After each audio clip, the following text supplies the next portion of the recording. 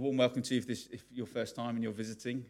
We value the Word of God passionately. We think it is really important that we hear it preached each and every week, and that we believe that the Holy Spirit goes out and it changes us.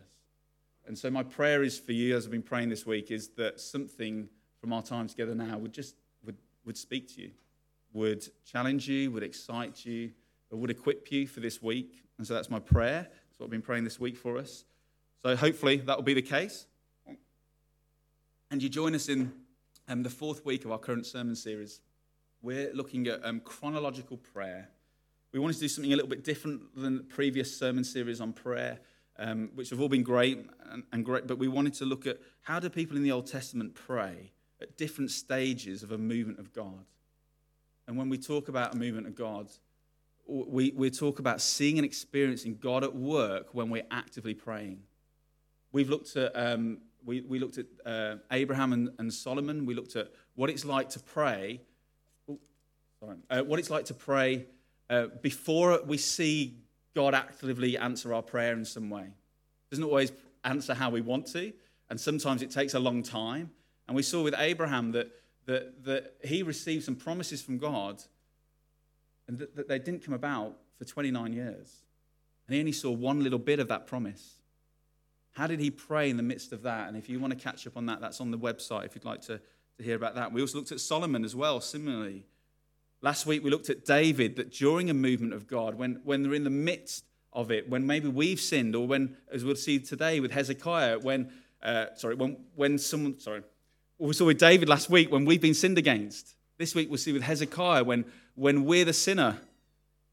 How do we pray in the midst of that, in the midst of God moving and working? We see here that God is working. God is answering Hezekiah's prayer.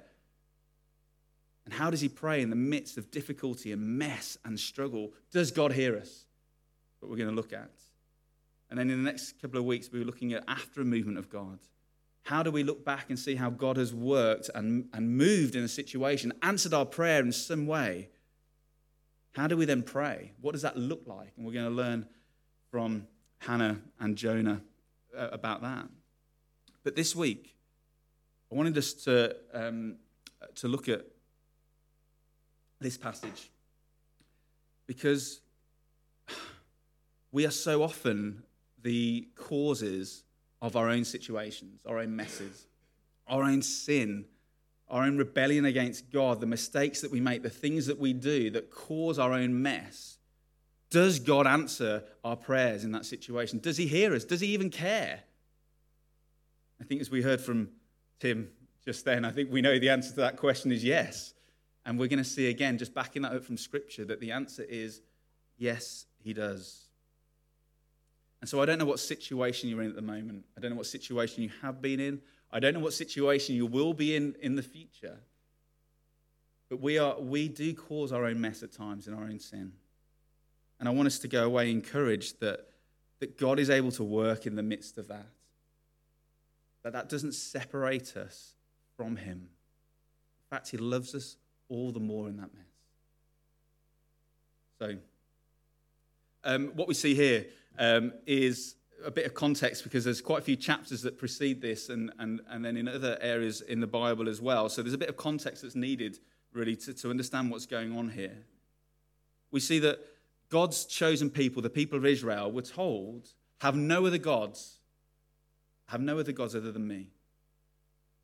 And then straight away, what do? They take up worshipping other gods, man-made gods that can do nothing.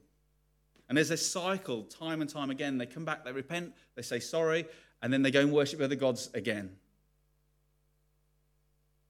And so we're at this time where God's people, Israel, the 12 tribes, have been split from the northern kingdom of Israel and to the southern kingdom of Judah.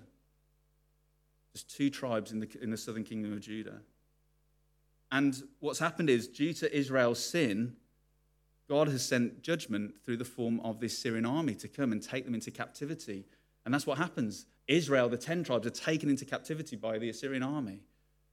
And Hezekiah becomes king, and he's looking on, seeing this happen, and he's like, we're next. And sure enough, the army, the 185,000 people, are on their doorstep, ready to take them. And Hezekiah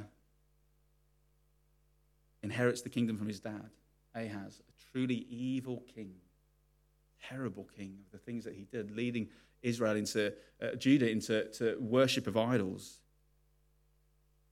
And yet Hezekiah, who had that upbringing, had something a little bit different about him. We see this in chapter 18. If you turn back a page, it's also on the screen here. But this is what 2 Kings chapter 18 describes Hezekiah as. He did what was right in the eyes of the Lord, just as his father did, just as his father David had done. David was not his father, but was along the same line. Ahaz was his father. He removed the high places, he smashed the sacred stones, and cut down the Asherah poles. He broke into pieces the bronze snake that Moses had made, for up to that time, the Israelites had been burning incense to it. Hezekiah trusted in the Lord, the God of Israel. There was no one like him among all the kings of Judah, either before him or after him. See, the first thing that Hezekiah recognized was there was an enemy within. There was an enemy within. And he tore down the gods that they were worshipping, that the people of Judah were worshipping, the high places, the fertility gods, all the things that they turned to offer them hope. He tore down to get them out of their reaches. He knew at the heart of the enemy of the nation's problem was their idol worship.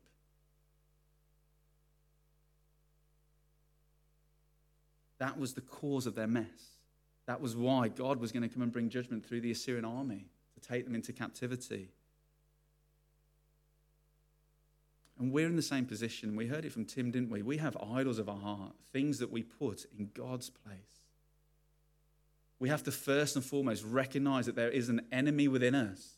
We so often blame other things and circumstance, but actually it's the enemy within that's the biggest problem. It's us having replaced the one true living God with other things on that altar. It could be anything. It could be control. It could be lust. It could be drugs, alcohol. It could be money. It could be power. It could be the approval of others. But they're the things that we see as so important to us that if we don't have them, we're willing to fight for it, to have it. We know it's an idol. We know it's taken that grip of us when we are willing to fight for it. And we're sad and devastated when we can't get hold of it. And so I just want to quickly just say to us now, is there an idol that's in your heart at the moment that you're not even aware of?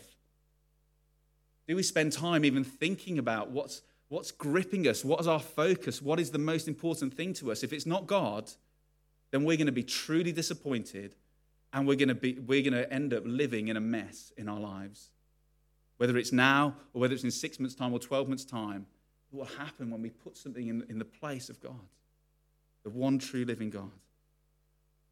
So if you're writing anything down or if you've got a good memory, I want to encourage you this week to think about what is your enemy? What is the enemy within you? What is the idol in your heart that you're grasping at that is more important than anything? Because for Tim, he had to come to a low point, didn't he? And he saw that all those other things in those high places, putting them on the pedestal of where God should be, bring misery. The one true living God is the thing that we need to put there. Hezekiah knew it. He knew that the people of Judah needed to tear those things down out of their hearts. And they needed to worship the one true God. But also, we have to recognize that there's an enemy without us as well, outside of us.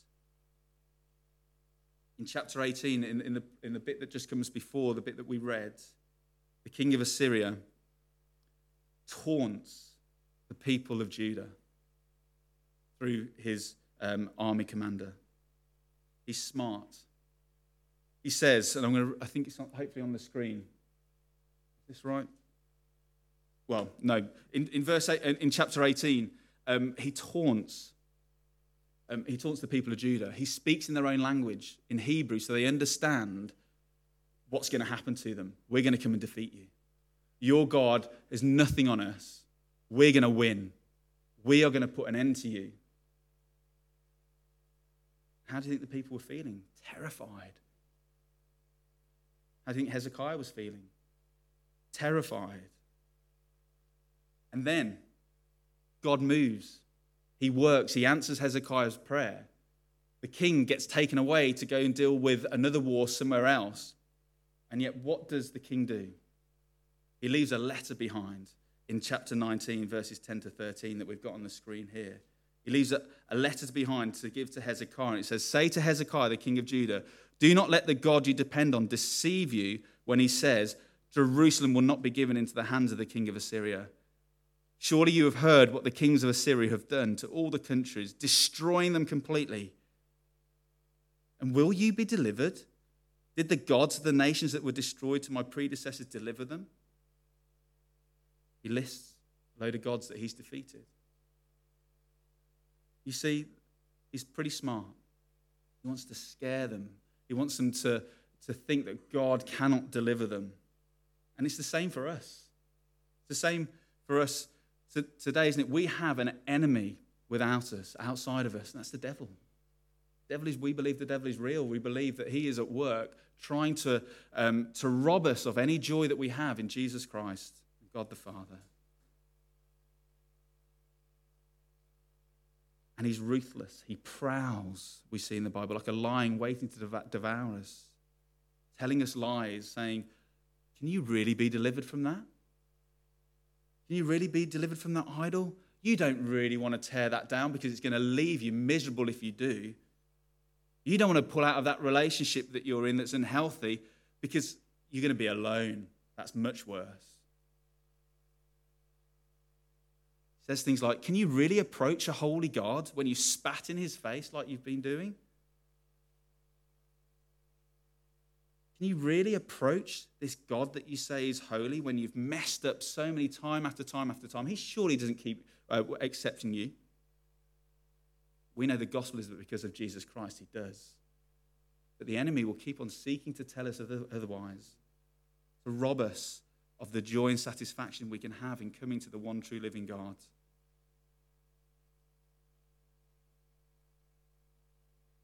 But we have to be.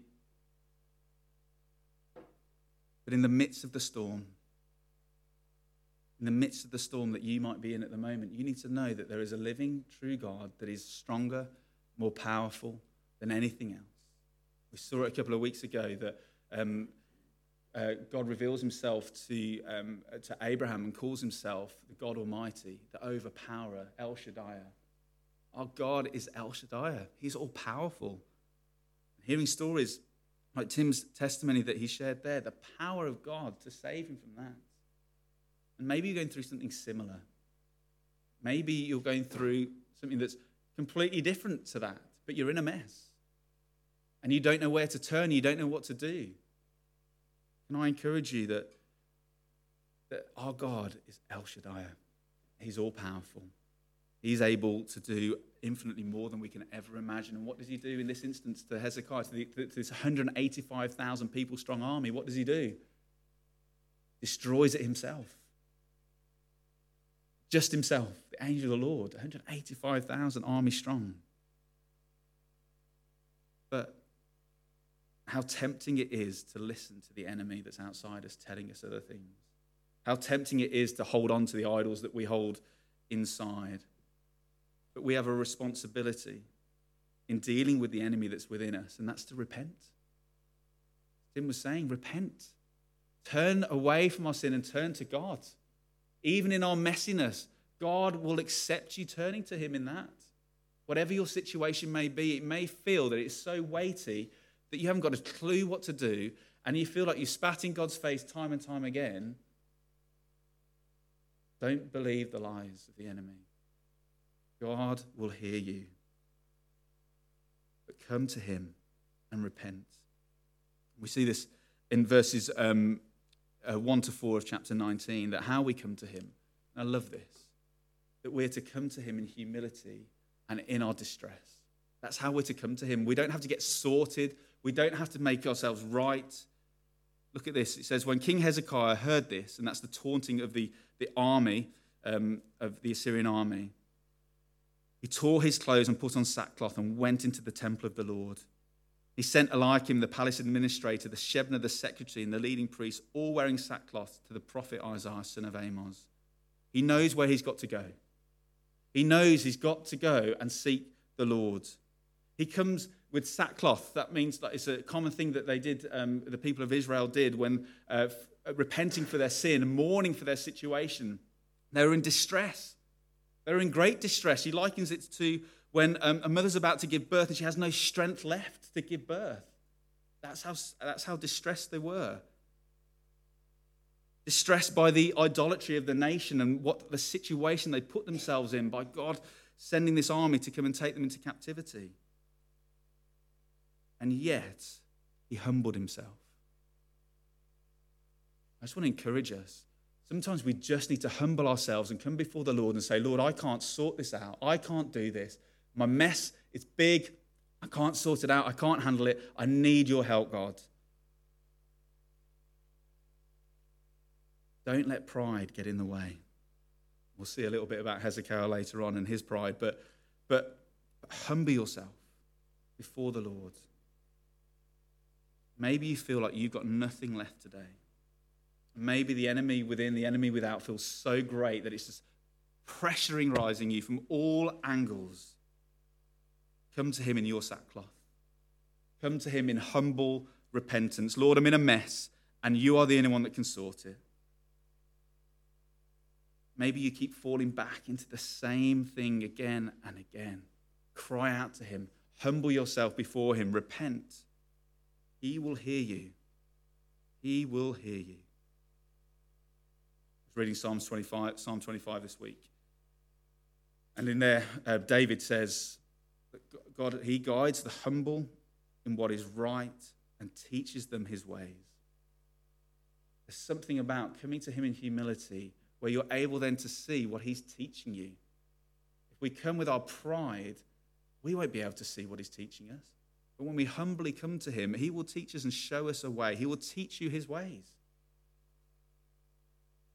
Come humbly in the eye of the storm, in the mess maybe that you've caused yourself. God will fight for you in it. He is in it with you. But also we see here that what gives confidence in this situation as well.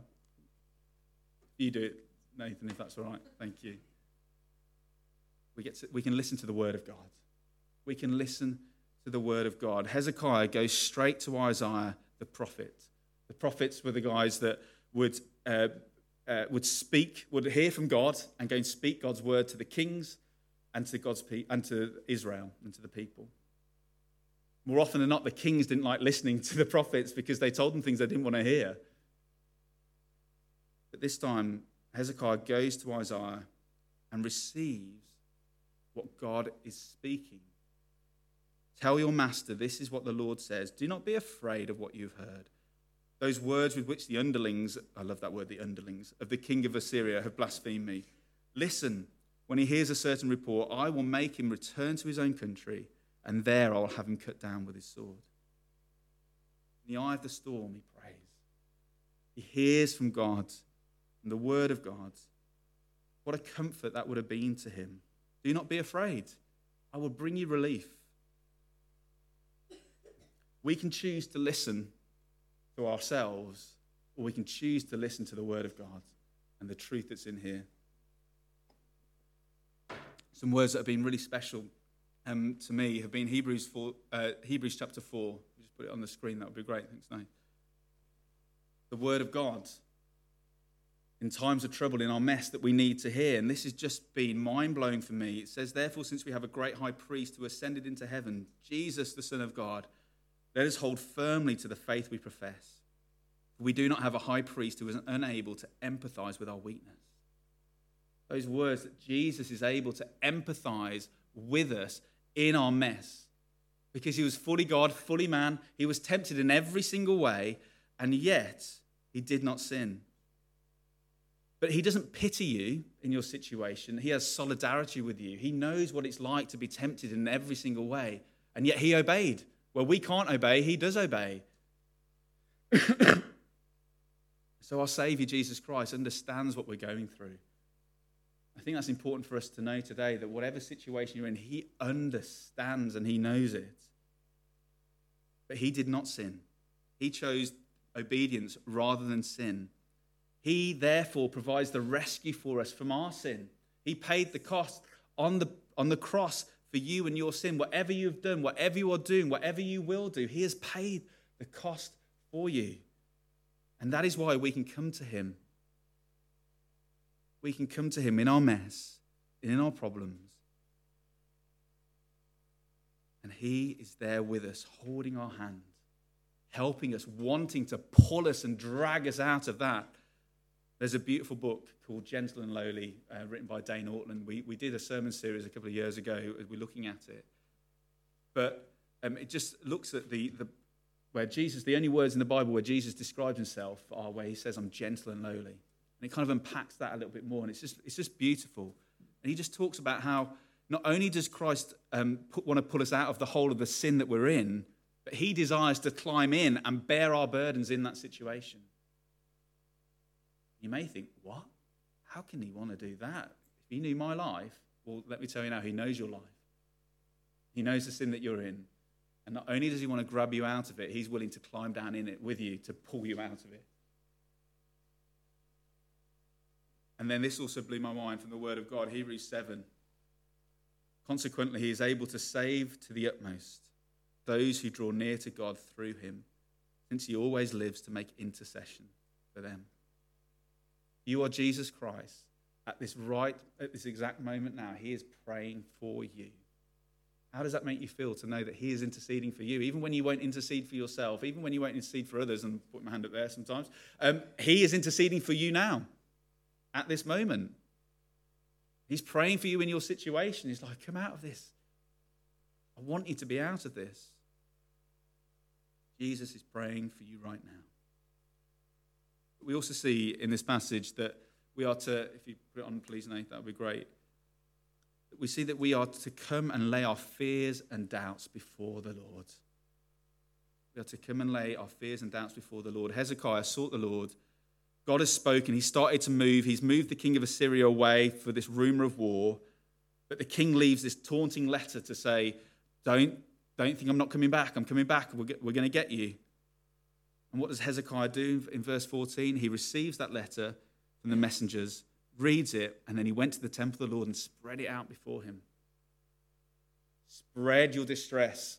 Spread your sin. Spread how you're feeling out before him. Lay it out before him.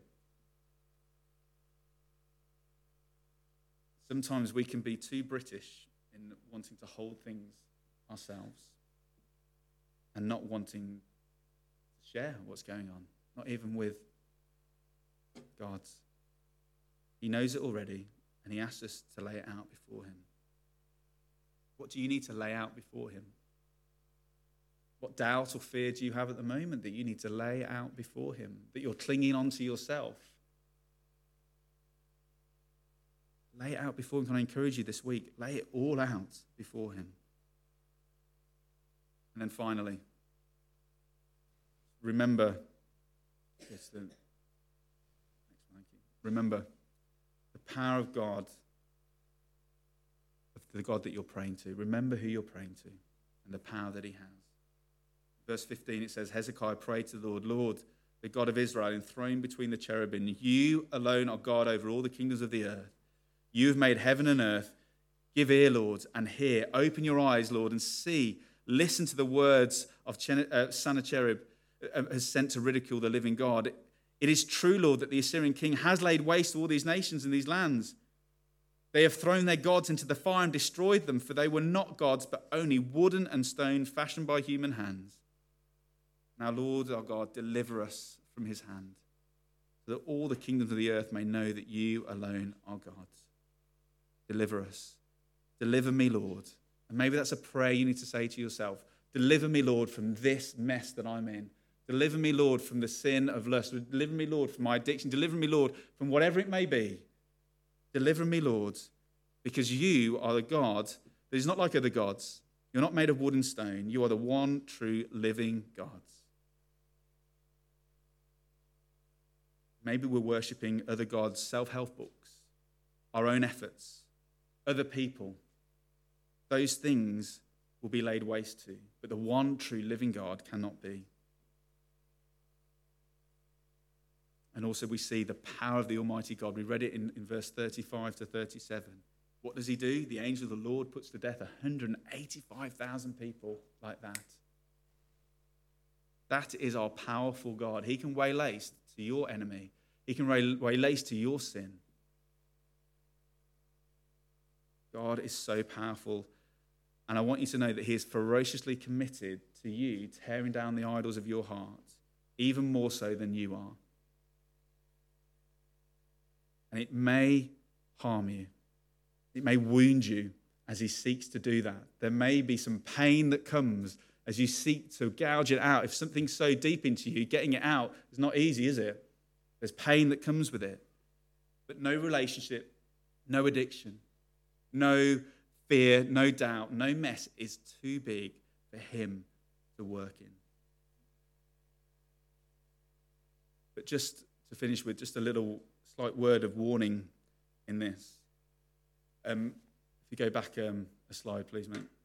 In 2 Chronicles 32, sorry, I've not got it on the screen, but there's another, you hear a little bit more about Hezekiah and his heart in this and the sort of person he was. Although in 2 Kings he's described as the best king that there ever was or will be, you see that also even in a king that was very good, there was something going on in his heart as well. In those days, Hezekiah became ill and was at the point of death. He prayed to the Lord, who answered him and gave him a miraculous sign. But Hezekiah's heart was proud, and he did not respond to the kindness shown to him. There was pride in Hezekiah's heart. Even as he was praying to the Lord, there was pride in his heart.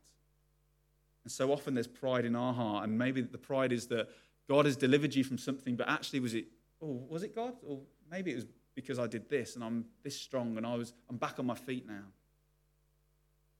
Hezekiah invites the Babylonians in after the Syrians have been defeated and says, come and look at all the wealth that we have. Doesn't once mention how God saved them. Just shows them the wealth of everything that they have. And then sure enough, what happens? Babylon come and take them into captivity because they don't repent. Let's not think that when God has acted and moved, that it's us that has done it. Not be fooled to be prideful in any way. Let's give all glory to God in heaven. As Tim was sharing his testimony, all glory to God. We have our bit to do, but it's him ultimately that does it. So just to finish with a quote that Shane put me onto, which I think is really, really helpful, is prayer is not conquering God's reluctance, but taking hold of God's willingness. In the midst of the storm, in the midst of the mess that you might be in, it's not about God being reluctant to hear you or to work in your situation, but it's about us taking hold of his willingness and knowing that he wants to work in that situation. And so, just as we draw our time to the close, just want to give us 1 minute to maybe just think about what do you doubt God is able to work in the mess that you're in at the moment? And if so, maybe from what we've spoken about today, what's one thing you want to go away and dwell upon and reflect upon that will hopefully encourage you that he's able to work and he's willing to work? Let's just reflect for 1 moment, and then I'll pray for us.